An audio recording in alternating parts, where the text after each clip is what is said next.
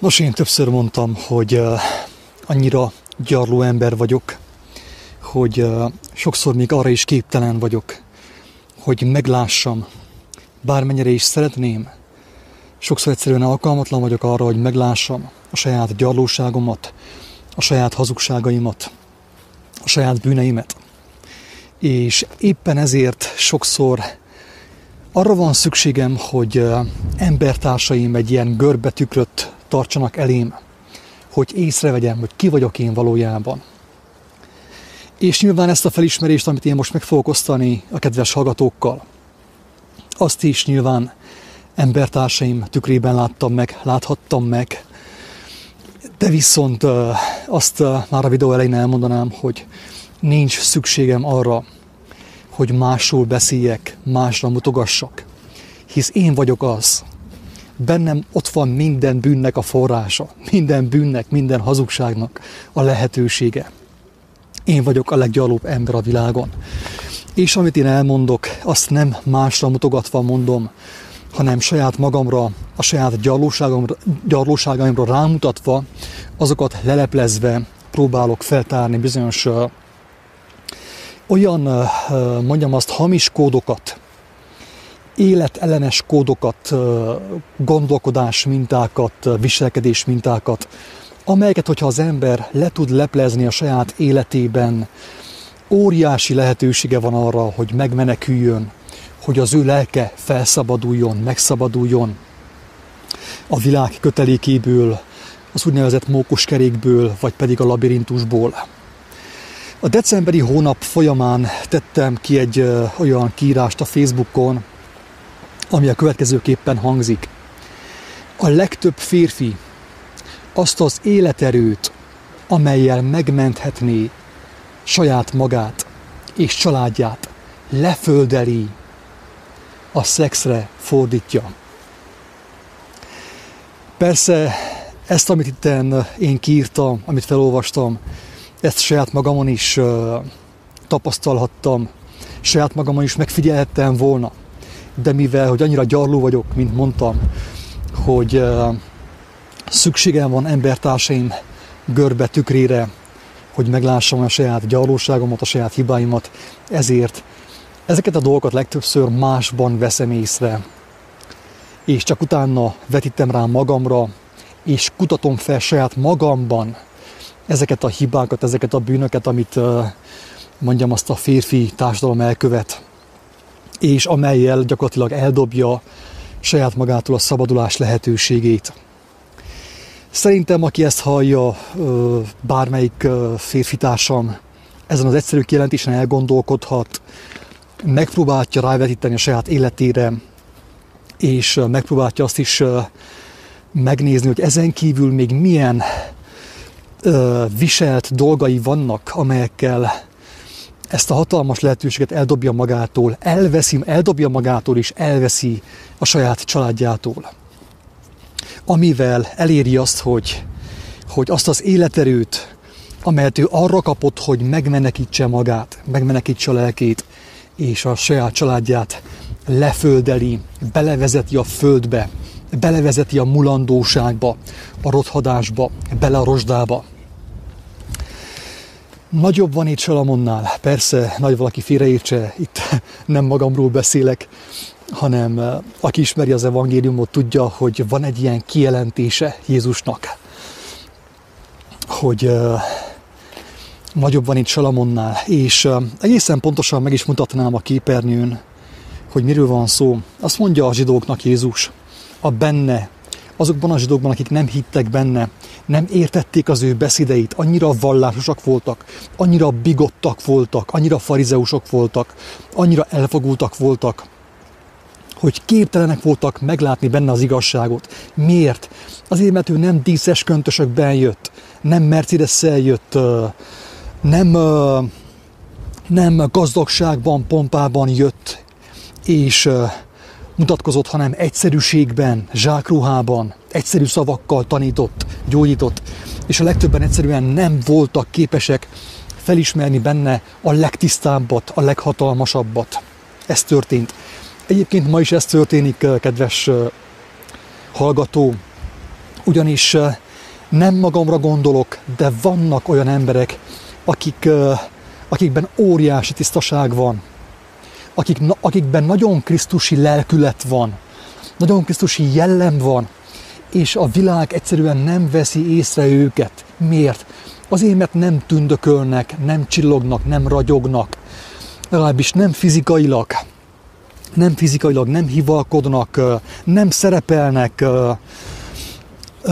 nem divatosak, nem trendiek, és az emberek nem veszik észre azt, hogy bennük jelen van a Krisztus, és ugyanúgy lenézik őket, ugyanúgy a nevetség tárgyává teszik őket, kinevetik őket, és persze ezt a saját vesztükre teszik, mert annak az embernek már nem tudnak ártani.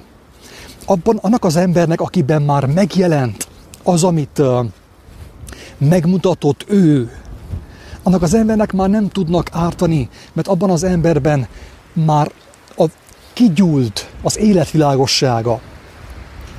Már bennük van az életvilágossága is, nekik már nem lehet ártani sem gunnyal, sem kinevetéssel, sem elmarasztalással, sem támadással, semmilyen módon, mert az ő lelkük már tisztában van. Ennyi az egész. Tehát itt az történt, ugye, hogy nem vették észre a zsidók, hogy ki van ott előttük, ki az, aki gyógyít, ki az, aki lehajol a szegényekhez, a megtört szívűekhez. És mind folyton az írásokra hivatkoztak, azzal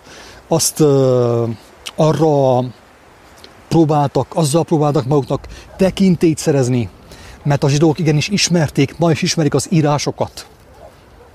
A régi írásokat, a Tórát, ugye, ami nálunk az Ószövetség, de ennek ellenére nem tudták felismerni benne Istennek az életre hívó szavát. És azt mondja Jézus, hogy Délnek királyné asszonya felkél majd az ítéletkor e nemzetséggel együtt, és kárhoztatja ezt, mert ő eljött a földnek széléről, hogy hallhassa a Salamon bölcsességét. És imé, nagyobb van itt Salamonnál. Tehát itt utal az akkori Sába, mostani Etiópia királynőjére, aki hallott hírből Salamonról, és aki annyira kíváncsi lett Salamon bölcsességére. Salamon Isten adta, hangsúlyozom, Salamon Isten adta bölcsességére, annyira kíváncsi volt, hogy ahogy Jézus is mondja, a földnek széléről, ugye, hát Afrikából, Etiópiából eljött, hogy ő élőben hallhassa Salamon bölcsességét. És azt mondja, hogy az a királynő, aki annyira vágyott az igazságra, hogy Etiópiából elment egészen Izraelig, hogy hallhassa Salamont, ő majd sokkal fölötte lesz ennek a népnek, mert ő vágyott az igazságról, és fel is ismerte Salamonban az igazságot. De viszont, hogy nem látjátok ti azt, hogy nagyobb van itt Salamonnál? És persze itt magára hivatkozott, hogy ő nagyobb, mint Salamon. Salamon nem gyógyított, Salamon halottakot nem támasztott fel. Salamon olyan bölcsességet osztott meg az emberekkel, ami inkább mondjam azt, ilyen emberi bölcsesség, tehát földi bölcsesség, ami arra jó, hogy az ember a földön jól éljen. Arra jó az ő bölcsessége. Aki nem ismeri Salamont, aki nem hallott Salamonról, annak elmondanám nagyon röviden, hogy Salamonról az mondatot, hogy nála bölcsebb ember a földre nem született és nem is fog születni. Nagyon bölcs ember volt. Salamon kapott egy ilyen látomást az Úr Istentől, és abban a látomásban gyakorlatilag egy ilyen kísértés volt megfogalmazva, mint Jézus számára is. És pedig az a kísértés, hogy megkaphat mindent. Itt a földön minden földi jót megkaphat. Mit kíván, mit választ. És Salamon a bölcsességet választotta, hogy tudja jól kormányozni az országot, vezetni a népet. És mivel, hogy jól választott Salamon, ugye az írások szerint, ezért neki minden megadatott. Megkapta hatalmas bölcsességet a tisztánlátás képességét, de ezen kívül megkapott minden földi jót, földi hatalmat, országokat. Nagyon sok felesége volt, nem tudom most már pontosan mennyi volt, körülbelül 1000. Lehet, hogy pontosan 1000 volt. Talán 400 felesége és 600 ágyasa volt Salamonnak. Ő volt Salamon. És erre mondta Jézus, hogy a dél királynője felkél majd az ítéletkor, és kárhoztatja ezt a népet, mert ő észrevette a bölcsességet, megkívánta az igazságot, a bölcsességet, és eljött a föld széléről, hogy hallja. De ti, akik itt vagytok körülöttem, nem látjátok, hogy nagyobb van itt Salamonnál, hogy ő nagyobb volt, mint Salamon. És ebben a videóban arról szeretnék beszélni, hogy miért volt nagyobb Jézus, mint Salamon. És amit mondani fogok, szorosan összefügg azzal, amit az előbb felolvastam a képernyőről, miszerint a legtöbb férfi azt az életerőt, amellyel megmenthetné magát és a családját, leföldeli. Aki ért az elektromossághoz, tudja, hogy mi az, hogy földelés. Amikor a fölösleges áramot, az elszabadult áramot, ugye tudom, a televízióból, vagy bármilyen elektromos készülékből belevezetjük a földbe, hogy ne legyen veszélyes, nehogy valakit megrázon a villanyáram.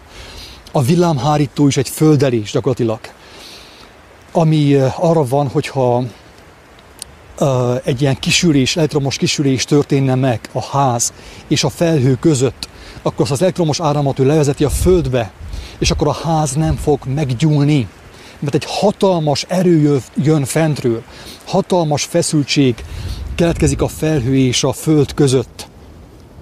És ezt a feszültséget a villámhárító levezeti a földbe, és ekképp megkíméri a házat, a ház nem fog leégni.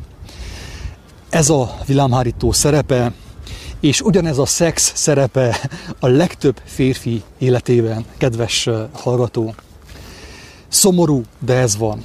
Én nem azt akarom mondani ebben a videóban, hogy a szex az rossz, azt el kell dobni, az hülyeség, vagy mit tudom én, nem kell szexel, nem kell szeretkezni. Itt nem erről van szó egyáltalán, hanem arról van szó, amiről már többször is volt szó. És pedig nevezetesen arról, hogy mesterségesen fel van fokozva a férfiakban ez a vágy. El van folytva az ő igazság iránti vágyakozásuk, és az mesterségesen át van irányítva a testiségre.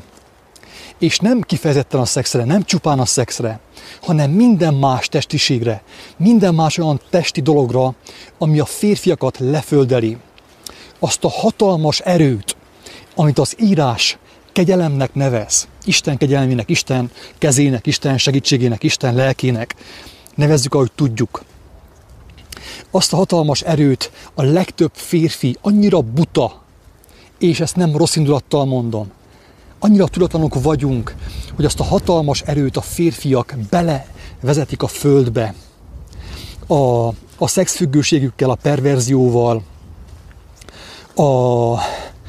a különböző szenvedélyeikkel, hiába való szenvedélyeikkel, és sosem tudják meg, a legtöbben úgy halnak meg, úgy múlnak ki ebből a világból, hogy sosem tudják meg azt az egyszerű tényt, hogy azt az erőt, amit ők nap mint nap elpazaroltak, mondjam azt a hivatalos verziójára a szexnek, és az illegitim verziójára egyaránt ugye a paráznaságra, azt az erőt ők nem arra kapták, hogy hiába való módon elpuffogtassák az összes puskaport, mondjam így, hanem arra kapták, hogy abba belekapaszkodva, úgymond az ő lelkük megtisztuljon, és a lelküknek a tisztaságával viseljék gondját a családjuknak, az asszonynak, a gyerkőcöknek. Ők ezt erre kapták. De viszont ugye mivel hogy jelen van a bűn a világban, amit a legtöbben tagadunk, ugye, mert nekünk ez nem tetszik már az a fogalom, hogy bűn. És ezért süllyedünk és süllyedünk, egyre lejjebb süllyedünk, mert tagadjuk azt, ami nyilvánvaló. Tagadjuk azt, hogy hazugságban vagyunk, és süllyedünk lefelé. Térjünk vissza Salamonra. Mellesleg azt elmondanám, hogy mint tudjuk, ugye, hát férfiak, lássuk be, ismerjük be, többen, főképp akik ugye e világból vagyunk, megfertőztettünk a világnak a szellemiségével. Többünkben megfordult már az a gondolat, az elképzelés, hogy ez itt milyen jó volna, hogyha nem csak egy feleségünk volna, vagy egy párunk volna, hanem akár több is, ugye. Persze, tisztelt a kivétel, senkit nem szeretnék én megsérteni, inkább ugye, beszéljek magamról. Tehát nekem is, mint nagyon sok más férfinak megfordult a fejében, főképp amikor az élet erejének a teljében volt, hogy ezt az életerőt akár egyszerre több nőre is fel lehetne használni, tehát ugye mi is megtehetnénk azt, amit Salamon. És persze vannak olyan vallásos emberek is, akik ezt valamelyest megélik, vagy meg szeretnék élni, hogy azt az életerőt, ami a szőrendelkezésükre bocsátatott, azt akár több feleség, vagy egy feleség és néhány szeretőbe fektetni be. Én az arándokataim során találkoztam olyan férfiakkal is, akiknek több feleségük volt. Tehát a jelenség az ma is létezik a világban. Viszont, de, van egy hatalmas de. Ez a de arról szól, hogy a legtöbb férfinek egyetlen egy nőhöz sincsen bölcsessége. Egyetlen egy Évához sincsen bölcsessége, kellő mennyiségű bölcsessége, amellyel tudná azt a nőt is vezetni az úton, elvezetni szó szerint a megváltásra, a teljes szabadulásra, a lélek szabadságára. Mit kezdene egy olyan férfi két nővel, vagy 3-mal, vagy 4-jel, vagy akár többel is, akinek egyel is komoly problémái vannak, mert nincsen hozzá bölcsessége. Nincsen hozzá bölcsessége Istentől. Nem érti az élet lényegét, a lélek dolgait. És ezért ugye még egyetlen egy nővel is kínlódik szegény. De közben ábrándozik arról, hogy mi lenne, ha 2 volna, vagy 3 volna, vagy akár 10, vagy akár mennyi volna. Sajnos erről szól a mai megbuktatott, elbukott férfi társadalom. Na most, Salamonnál mi történt? Hogy volt lehetséges az, hogy Salamonnak 1000 felesége volt, és mégis ahhoz képest nem bukott el? Mert tudjuk jól, hogy Salamon is elbukott, de ahhoz képest nem bukott el. Hogy volt lehetséges neki az, hogy volt talán 400 felesége és 600 ágyasa, és mégis tele volt bölcsességgel, és mégis jutott abból a bölcsességből, abból az erőből még egy teljes ország népének is, sőt, más országokból is eljöttek, hogy hallják az ő bölcsességét, és az ő tanácsát kérik az élethez. Hogy volt lehetséges ez Salamonnál? Ez úgy volt lehetséges, kedves férfitársam, elbukott, bukdácsoló férfitársam, hogy Salamon nem a szexet választotta, nem a pornót, mint mi. Nem azt választotta ő, hanem a legfontosabbat, a bölcsességet. És mivel neki az megadatott, neki bőven jutott erő, mert a bölcsesség mellé adatik az erő is. Maga a hatalom, az a hatalom, amivel lehet egy országot kormányozni, amivel lehet a kisebbeket segíteni, tanítani őket. Ez a lényeg, kedves hallgató, kedves férfitárs. Hogy Salamon ő nem arra vágyott, hogy neki több felesége legyen, ezt ő megkapta úgy ráadásul. Volt neki bőven felesége, ágyasa meg minden, de ezen kívül neki akkora bölcsessége volt, ezen felül akkora bölcsessége volt neki, hogy tudta nevelni a gyermekeit, tudta segíteni a népet, tudott tanácsot adni a népnek, a törvénykezőknek, és még azon személyeknek is, akik más országokból megkeresték őt. És akkor most elérkeztünk a lényeghez talán, amit most egyértelműen ki lehet jelenteni, és pedig ahhoz, hogy Istennek az ereje, Istennek a hatalma többféleképpen megnyilvánulhat. Az Isten közelsége, mint ahogy az írás is mondja, nem csupán egy ilyen elméleti fizika, vagy kémia, vagy valamilyen elméleti tudomány, filozófia. Istennek a közelsége az hatalmas erő. Hiszem azt, hogy vannak olyan férfiak a hallgatók között, akik megtapasztalták azt, hogy amikor egyenesben vannak a mindenhatóval, óriási erőt éreznek. Óriási erőt. Nem csak a bölcsesség jön, nem csak a bátorság, a kitartás jön, hanem az az erő akár ilyen, hogy fogalmazzam, testi vágy formájában is megnyilvánulhat. Így van. Pontosan úgy, ahogy Salamonnál. Ő megkapta Istennek a dicsőségét. Ugye Salamon dicsősége az valójában Isten dicsősége volt. Tehát a dicsőséget ő nem ő kovácsolta ki magának különböző ilyen légzés technikákkal, meg jogával, meg nem tudom én milyen gyakorlatokkal, hanem ezt ő ajándékban megkapta. A bölcsességgel együtt jött számára az erő is, a hatalom. És annak a hatalomnak, annak az erőnek egy részét ő nyugodtan fordíthatta a nőkre, a feleségeire, a gyermekeire, az ágyasaira. Érthető, amit mondok? És akkor most hogy volt nagyobb Jézus Salamonnál? Miért mondja magáról, hogy ő nagyobb Salamonnál? Persze ő ezt nem csupán mondta, hogy hát szerintem, úgy gondolom, az én véleményem szerint nagyobb vagyok, mint Salamon. Ő ezt nem így jelentette ki, hanem erővel, hatalommal, cselekedettel. Ő ezt meg is mutatta. Hogyha valaki nem hitt volna az ő szavainak, akkor lássa meg az ő tetteiben, az ő cselekedeteiben. Képzeld el azt a hatalmas erőt és bölcsességet, amit Salamon megkapott. Azt Jézus is megkapta, annál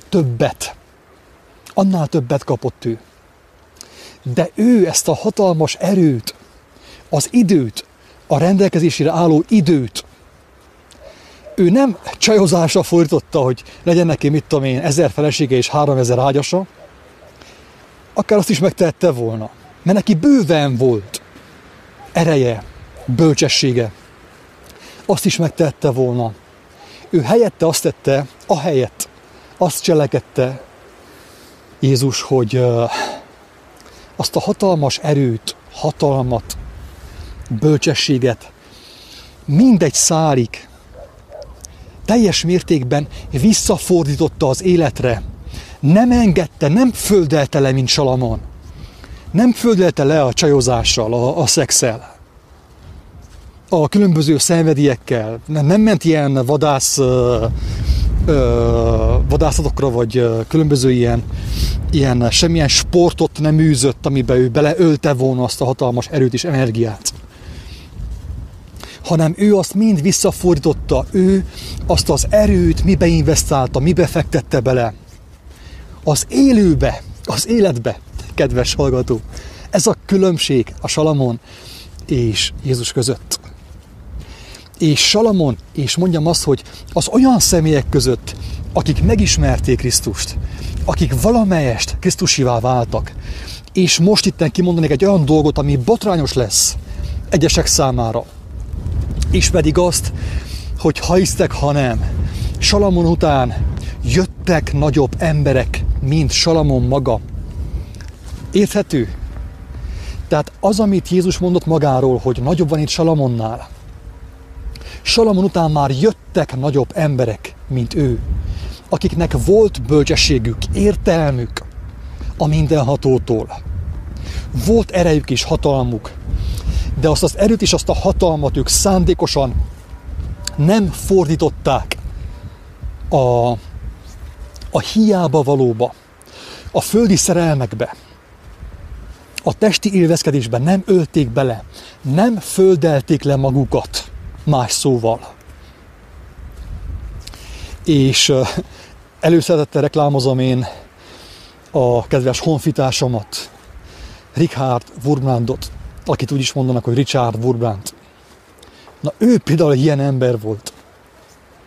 Tehát elméletileg minden egyes ember, aki krisztusi, aki találkozott az ő lelkületével, aki megszerette azt, aki befogadta azt, szinte mindenki nagyobb, mint Salamon. Nagyobb kell legyen, mint Salamon. Mit mondott Jézus Jánostól, aki profétált előtte, ugye, aki bemerítette az embereket a Jordán vizébe? Azt mondta róla, hogy asszonytól születettek között nincsen nagyobb, nem volt nagyobb, mint János, és nem is lesz. Hogy az emberek, akik ismerték Jánost, ők nem egy profétát láttak, hanem egy profétánál is nagyobbat. És most jön a botrány, a hatalmas botrány, kapaszkodjál meg. Azt mondja Jézus, hogy te, aki a legkisebb a mennyek országában, aki a legkisebb a mennyek országában, nagyobb, mint János. János a profétáknál is nagyobb volt, de a legkisebb a tökéletességben a mennyek országában, nagyobb, mint ő. Ezzel azt is mondja, hogy aki a legkisebb a mennyek országában, nagyobb, mint Salamon. Érthető, hogy mire hívta az embereket Jézus? Mire hív most is mindenkit? Hogy gyertek ki a hazugságból, a hiába valóságból, mert kárba fog veszni az életetek. A kárhozat ugye azt jelenti, hogy az embernek a lelke megkárosodik, kárt vall, kárt szenved, ugye? Tönkre megy az embernek a lelke, és a tönkrement lélek nem tud bemenni a tökéletességbe, mert nem viheti be magával a tökéletlenséget, a hazugságot, a testi élményeket, a testi vágyakot, a birtoklást, a versengést, a hiúságot, a kevékedést, a fölényeskedést, semmit, ami emberi, semmit, ami földi. Az ember nem vihet be a tökéletességbe, hanem azt mondja, idézőjelben mondom persze ezt, én is meg kell szentesítsem Istent ahhoz, hogy tudjak róla beszélni valamelyest érthetően. Azt mondja, azt üzeni, azt mutatja a mindenható, hogy itt van az a lehetőség számotokra. Ti, akik ezt halljátok, már láttátok a világot. Láttátok, hogy mi az, hogy hazugság, mi a hazugság következménye, mi az, hogy betegség, mi az, hogy erőtlenség, mi az, hogy versengés, mi az, hogy gonoszság, irigység. Ti mindezt már láttátok. És most számotokra felkínálom a tökéletességet. Akik úgy gondolják, hogy eleget láttak már a hiába valóságból, ami elmúlást szül, ami betegséget szül, ami gonoszságot szül, ami rothadást szül. Hogyha valaki közületek megkívánta a tökéletességet, akkor gyertek! Megadok minden eszköz számotokra, mert nektek saját erőből nem fog menni, avval a gondolkodásmóddal, avval az elmélettel, amivel létrehoztátok a gonoszságot, a fájdalmat, a betegséget, avval a gondolkodásmóddal ti nem tudtok bejönni hozzám. Én szívesen látlak, de a szentekkel szemben igazságtalanság volna az, hogyha beengedném a szentségtelent. Érthető a lényeg? Ezért megkaptok minden eszközt tőlem ahhoz, hogy bejöhessetek hozzám.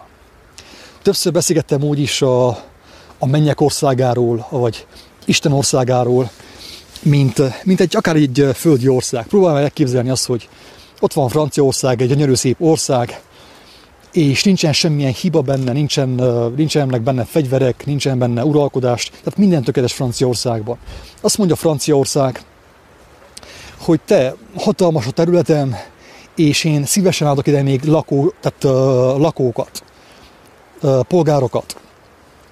Tehát én bárkit szívesen látok, aki kíváncsi arra, hogy mi az én alkotmányom. hogy minek köszönhető az, hogy ebben az országban, Franciaországban tökéletesség honol.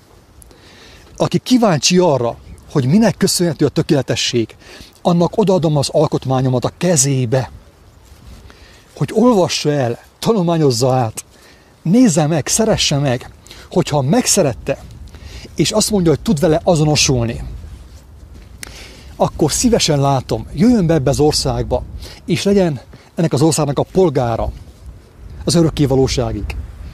Körülbelül így működik, tehát persze buta emberi szavakkal kifejezve, így működik az, amit mondott Jézus, Isten országa. Hogy van egy olyan ország, amelynek tökéletes az alkotmánya, de aki azt nem ismeri meg, aki nem kíváncsi arra, nem fog bejutni oda. Hiába megy az ember reinkarnációs tanfolyamra, vagy különböző meséket hiába olvas, mert a valóság nem fog megváltozni az én kedvemért, mert én nem akarom hinni, hogy ez így van, ahogy megmondatott. Kedves férfiak, úgy gondolom, hogy persze még fontos hozzáfűzni az előző gondolathoz, hogy mivel azt mondta Jézus, hogy lehetetlen az embernek bemenni a tökéletességbe. Én persze ezt más nyelven mondom, ő azt mondta konkrétan, amikor kérdezték, hogy amikor a gazdag ifjú hátralépett és elfordult, amikor azt mondta Jézus neki, hogy add el mindenedet és adod a szegényeknek, és akkor kincsed lesz a mennyben, akkor ő elfutott. Ő elfordult és elfutott, mert nagyon gazdag volt. És azt mondta neki Jézus, hogy hát közel volt Isten országához. Utána meg azt mondta, hogy könnyebb a tevének átmenni a tűfokán, mint a gazdag embernek bejutni Isten országába.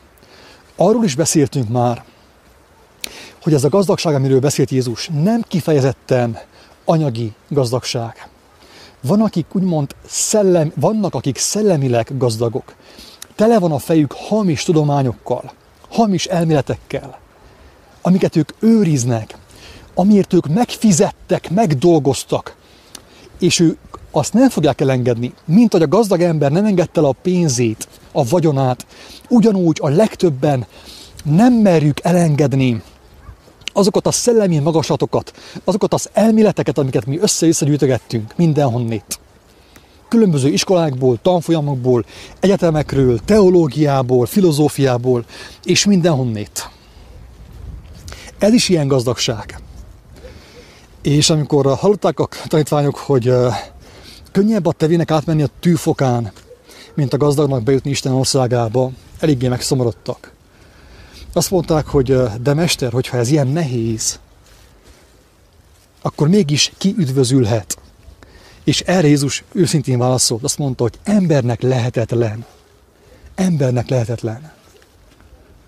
De Istennek minden lehetséges.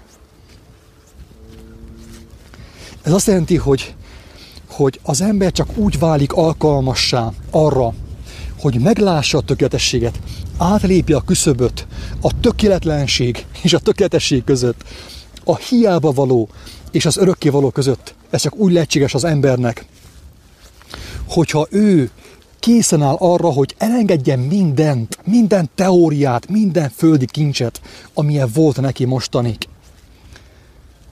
És azért fohászkodjon, hogy számára megadja a mennyek királya, megadja neki minden eszközt, amelyek révén ő bemehet Isten országába, a tökéletességbe. Mert azokkal az eszközökkel, amiket mi mostanig használtunk, lehetetlen bemenni. Nagyon sokan azt gondolják, hogy minél többet olvasnak, annál intelligensebbek. De közben Isten kijelentette, hogy nem. Amit ti tudománynak hisztek, az nem tudomány. Az hiába való információ.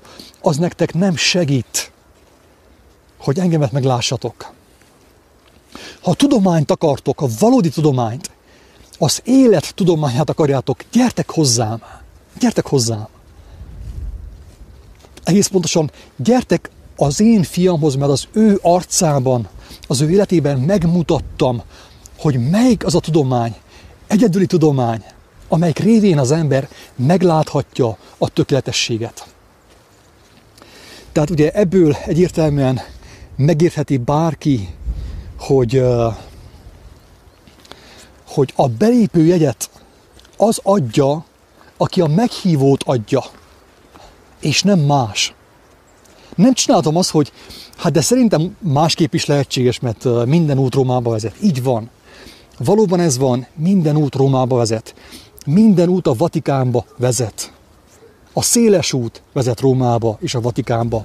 És van egy keskeny út, amely beviszi az embert az életre.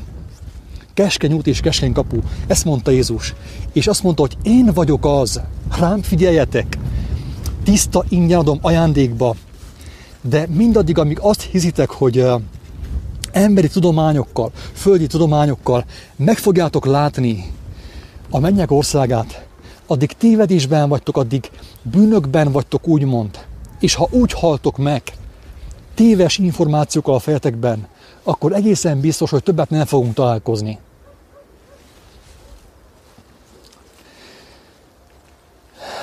Azt hiszem, hogy picit a témától eltértem a lényegre, úgy igazából, nem bánom én azt.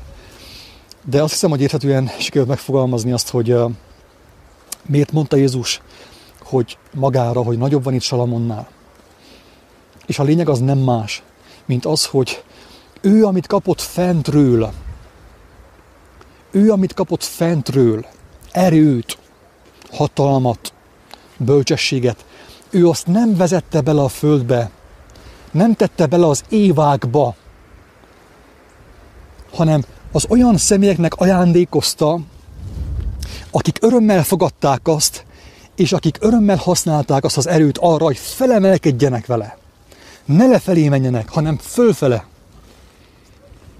Ez a különbség Salamon és Jézus között. Most képzeljük el, hogy már Salamon idejében mi történhetett volna Izraellel, az akkori ugye héberekkel, hogyha ő azt a hatalmas bölcsességet és erőt nem földeli le, nem engedi bele 1000 fehér népbe és egy feketébe. Próbáljuk meg elképzelni ezt. Hogyha Salamon azt a hatalmas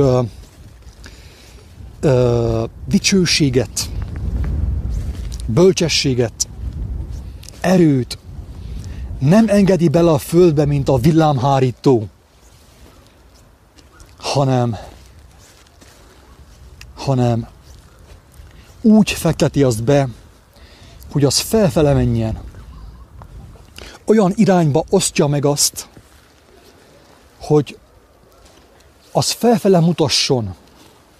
Olyan embereknek adja oda, akik örömmel fogadják és használják azt arra, hogy felemelkedjenek vissza az igazi hazába, a tökéletességbe, az Édenbe, a mennyek országába. Tehát, kedves férfiak, azt az életerőt, amit legtöbben még tapasztalunk és élvezünk, ugye, élvezünk. Mi elélvezzük az életerőt, szó szerint. Elélvezzük az életerőt. Beleélvezzük a földbe az életerőt. És minél többször gyakoroljuk ezt, annál inkább el vagyunk szakadva, annál inkább visszadobjuk a lehetőséget. Annak lehetőségét, hogy felemelkedjünk, és elszakadjunk a hiába valóságtól, a rothadástól, a betegségtől, a hazudozástól, az öregedéstől, a haláltól. Teljesen biztos, hogy az a férfi, aki Istenhez fordul, és megtapasztalja a Krisztusnak az élő valóságát, azt is meg fogja tapasztalni, hogy óriási erőt kap ő, hatalmas erőt kap ő ezen a kapcsolaton keresztül. És jön a kísértés, hogy azt az erőt ő leföldelje, beleengedje a földbe. De viszont nem biztos, hogy a csapot nem fogják elzárni. Sőt, ahogy látjuk a világban, egyre korábban zárják el a csapot a férfiak fölött. Egyre korábban fogy el az életerő, betegednek meg, és nem fogják tudni meglátni az igazi életet, amit a mindenható elképzelt. Pont annak köszönhetően, mert meg vannak tévesztve, és leföldelik magukat. És nem mondta el nekik senki, hogy az életerő nem arra van, hogy lefele menjünk vele lejtőre, hanem arra, hogy fölfele haladjunk vele, vissza az igazi hazába. Akit érdekel, van egy olyan videó a YouTube-on, aminek az a címe, hogy akik hágóra fékeznek, nem érnek fel a csúcsra. Azt a videót mindenképpen ajánlom azok számára, akik hallják ezt a felvételt. Mert azt talán még többet tud segíteni abban, hogy megértsük, hogy a legtöbb férfi, a férfi társadalom hol bukott el, és minek köszönhető az, hogy nagyon sok lélek kárba fog veszni. Ezt ki kell mondani. Nem ijesztegetésképpen mondom ezt. Nem gonoszságból mondom, hanem avval a céllal, hogy minél többen kiózanodjanak. Az életnek tétje van. És hogyha a lélek nem tisztul meg, még itt a Földön, akkor maximum csak annyit tehet, hogy elmegy egy reinkarnációs tanfolyamra, ahol el fogja hinni ott valakinek, hogy neki már több száz reinkarnációja volt ő már minden, papnő a Plejádokon, meg a Siriuson, és a következő reinkarnációjában valami más lesz, talán víziló. Érthető? Sajnos ez ilyen viccesnek hangzik, de nem humoros valójában. Nem vicces. Mert tényleg nagyon sok ember az életével, a lelkével játszik. Amikor beveszi a meséket, mint ahogy Pál megmondta, hogy az utolsó időben ez fog történni, hogy az emberek a józan tanítástól elfordulnak, a mesékhez meg hozzá odafordítják a fülüköt, mert viszket a fülük. A saját kívánságaik, a saját lebutított kívánságaik szerint fogadnak maguknak tanítókat, és a mesékben fognak hinni, de a mese az nem üdvözítő, hanem a mese leföldel. A mese mindig is arra volt, hogy az embernek az életét belevezesse a földbe, a mulandóságba, a betegségbe és a halálba. Nézzem, hogy vannak-e hozzászólások.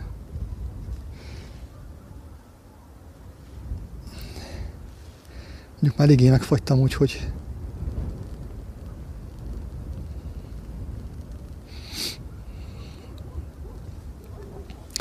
remélem, hogy érthetően tudtam fogalmazni, hogy mit jelent az, hogy nagyobb van itt Salamonnál. Miért volt Jézus nagyobb, mint Salamon? Miért volt itt Romániában is, Magyarországon is? Talán nagyon sok ember, aki nagyobb volt, mint Salamon valójában.